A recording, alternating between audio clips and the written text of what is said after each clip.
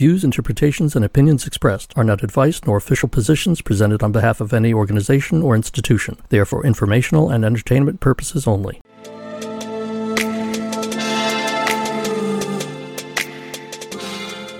In this episode, Peter presents his belief system and discusses his Buddhist practice and understanding in comparison to Ryan's beliefs. Now, join Ryan and Peter for the Tracking Wisdom podcast.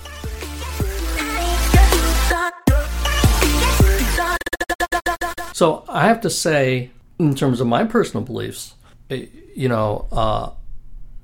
agree with you. I don't think salvation's an issue. Mm-hmm. I don't think heaven and hell, salvation, any of those things are issues. I think they're more dodges, ways for organized religions to kick the can down the road and say, well, we're not going to give it to you right now because you have to stay tuned. And so in context of previous discussions, I can kind of see that as being a manipulation of the self-interested church, and I guess I would want to say organization, mm-hmm. right? Because church is emotionally charged, right? But I think if we say this is the way this organization operates, mm-hmm. it's much clearer what we're talking about, and hopefully kind of takes away the animosity of attacking a church, attacking a faith. Yes. Right? Okay, we're not questioning any faiths. Yeah. We're saying there are organizations that are built around faiths or that have co-opted faiths. And that's what we're talking, that's what we're here to discuss in large part, because those are the things we believe that nuns are alienated by. Mm-hmm. These organizations which are not self-consistent. Yeah. But are self-interested and are self-preserving. Yes. Okay, so the idea of salvation as being one of the accretions that we've talked about that obscures the truth, that's the basis we're postulating. All religions are based on an essential truth, reality. Mm-hmm. All religions are based on reality, are intended to be able to guide us to reality, absolute reality. But they've all been compromised by accretion of teachings on top of the original prophet or whatever teacher they're built around, to the extent where they obscure or even undermine and contradict the original teaching, that the original solution was, because that's what all faiths are. All faiths are solutions to problems of being human. Like, being human is a problem. So, I think we're getting at kind of what we want to talk about. So I'm struck by kind of the tone of what you described. It makes sense to me. The language has a New Age flavor to it, which I agree with makes it less, to me, a little bit less accessible. Mm-hmm. But, that's really because my background is in Christianity and Buddhism, which are much more traditional. Well, I don't necessarily have a New Age background, but I know that some of the things that I said are similar to New Age thinking. Yeah. So what's interesting to me is that I wouldn't have articulated a belief structure like that because I kind of haven't thought about it ground up.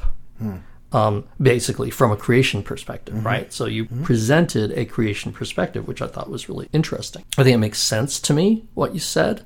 I really need to digest. So obviously, there's some key things that I agree with, like the idea of salvation or heaven and hell. I think I can't do as good a job of outlining my beliefs from A to B to C because I don't have I don't have the same kind of starting point. I do have a starting point. I just don't have a creation starting point. That was important to me. That was my seek. Like, why are we here and where did creation come from? Because science has failed on both those fronts, in my opinion, up to now. And when I came across that kind of idea, it was the first time that something was posited to me as a possibility that made sense. Like, I could see how that could be real. So let me walk through my framework a little bit. And I guess in terms of, we'll start with creation and reluctance because what I've read of Buddhist teaching is, okay, one of the central tenets of Buddhist philosophy or Buddhism is cause and effect, causality. All things are effects of causes. There's always a cause before. And they postulate no primary cause, which is kind of the same thing in a way. It's like everything has a cause. Well, what caused that? Well, there was a cause for that. And there's a cause, well, but what was the first cause? And they're kind of like, well, there doesn't have to be an original cause. Causes have always existed. And so there's a certain similarity, I think, it's almost just a semantic difference to say existence always existed as opposed to the cause of an existing thing always there's always another cause, which is really just to say something always exists. There's no such thing as non-existence. And that was all based on time, like an experience of time. So, okay, yes. So that's as much as I know about creation in a Buddhist sense. To me, though, the original question was not even why am I suffering? It wasn't like why am I suffering? Tell me why. It was just how do I stop suffering? That's really for me the original question, how do I stop suffering? And one of the great quotes attributed to Buddha is, I only teach suffering and the end of suffering. So people would ask him different things and he would disclaim and he would say, well, I know about that stuff, but I only teach suffering and the end of suffering. I'm not going to discuss I'm not going to discuss metaphysics with you. And so in the Buddhist tradition, I won't give you the whole origin of him personally, but he was shielded. I'll give you a little bit of background. He was a prince. He was shielded from suffering, and so he didn't become aware of suffering until relatively late in his life as a youth, when he inadvertently was able to observe people suffering because there's prophecies about what was going to happen. So his father sequestered him and said he'll never. I want him to be a great ruler of the earth and not a great prophet, not a religious leader. So those are the two opposing things. And so for that reason, he was sequestered. And for that reason, he was quite mature already before he became aware of old age and death, which is kind of hard to believe. But anyway, that's the tradition, right? And he was so appalled, he said, I have to understand this, and I won't rest until I can understand why things are so bad. And so he went on a pilgrimage, essentially, and tried the available practices of the time. So he was very spiritually well-educated, basically, because he went out and he did everything. And so he grew up in excess. He grew up in pleasure and sensuality. And he ended in severe asceticism, where he, what do they call it, mortified the body or denied himself to the extent, to the approach of death. He very nearly died and was actually rescued by a young woman who came upon his emaciated body and force-fed him. Said, there's a variety of things, basically some kind of rice pudding, sweetened rice that he was able to get into his mouth and swallow and restore his strength. And then he basically had second thoughts about that pathway. And so that's why he realized the middle way. So the middle way is between the extremes of pleasure and self-mortification. And he became enlightened simply, and air quotes, simply by sitting meditation under a Bodhi tree, under a rubber tree, subsequently called the Bodhi tree, because Bodhi means enlightenment, and air quotes, simply by sitting, understanding that although he, in that sitting session, and I don't remember the time frame, but it was fairly short. I don't think it was more than a couple of days, if that. He said, I'm going to sit until I'm not going to get up until I'm enlightened. And then he was relatively quickly enlightened, understanding that he had gone through this entire lifetime before that of exploration, And in the tradition, many millions of lifetimes before that. So all the conditions were correct. So the cause and effect was established already. The cause wasn't, I'm going to sit in the tree now or under the tree now. So then he became enlightened. He experienced bliss and nirvana and said, oh, this is it. I'm done. I don't have to go any further. And he wasn't going to get up. And again, in the tradition, in the stories, I believe a deity came to him and said, well, you really have to teach. Like, you really just going to keep this to yourself?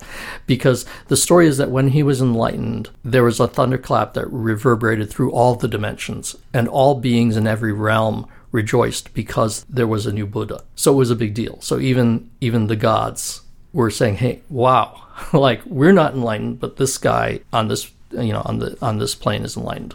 So he was encouraged to not just embrace his nirvana, right, and instead to teach. And so then his first, I just realized I'm telling this traditional story rather than telling my beliefs. But I'll get just one more piece to it. His first sermon was to his companions, who were the ascetics, who taught him to deny himself, and he exceeded them all. Like, he brought himself the closest to death. They did not get as close to death as he was. They were just kind of in this constant state of denial, but or of self-denial. And so he when he became enlightened, he said, I have to go and tell my friends. So those are the first disciples. And his first sermon was the Four Noble Truths. He said, this is what I know. I became enlightened. This is what I know. There is suffering.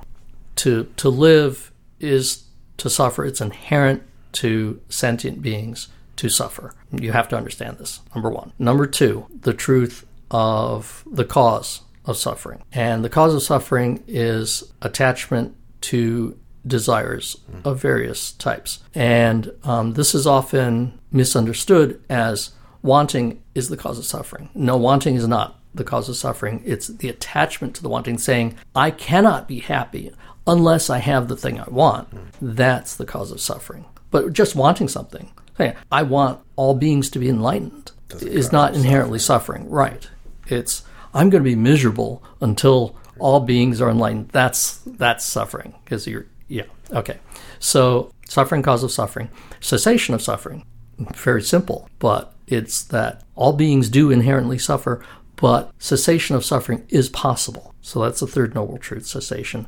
And then the fourth noble truth is the Eightfold Path that he laid out, which is speech. It's right speech, right action, but you can just list 8 things. Speech, action, livelihood. Understanding. Number 1, understanding. 2, thought. Speech, action, livelihood, diligence, concentration, and mindfulness. And so basically, it's the attachment that causes suffering. And there are kind of 8 things that you can work on to undo your attachment. So this brings us kind of back to the beginning, because right understanding the first item is really talking about how should we really perceive reality. And that's, I've alluded to ultimate reality and conventional reality. That's my framework. And that's something I do believe, that we exist in this third dimension, which is our convention of reality and exists, but is not our essential existence. Right. And not the absolute reality. It's a relative reality caused by all the conditions that we've experienced for all time as human beings or biological beings. So is the existence always biological? I think that's an interesting question. And I haven't thought about that, and I haven't read about it, but I can make a logical extension, which is, as I alluded to earlier, in Buddhist tradition, there are multiple realms of being. So I would say, analogous to other dimensions of existence, with, one of the higher ones being the realm of deities. Okay. But in that tradition, even the deities are subject to suffering. They're just not subject to our conventional suffering. They're not subject to physical suffering. But they're not free of suffering, because if they were, they'd be fully realized Buddhas. Right.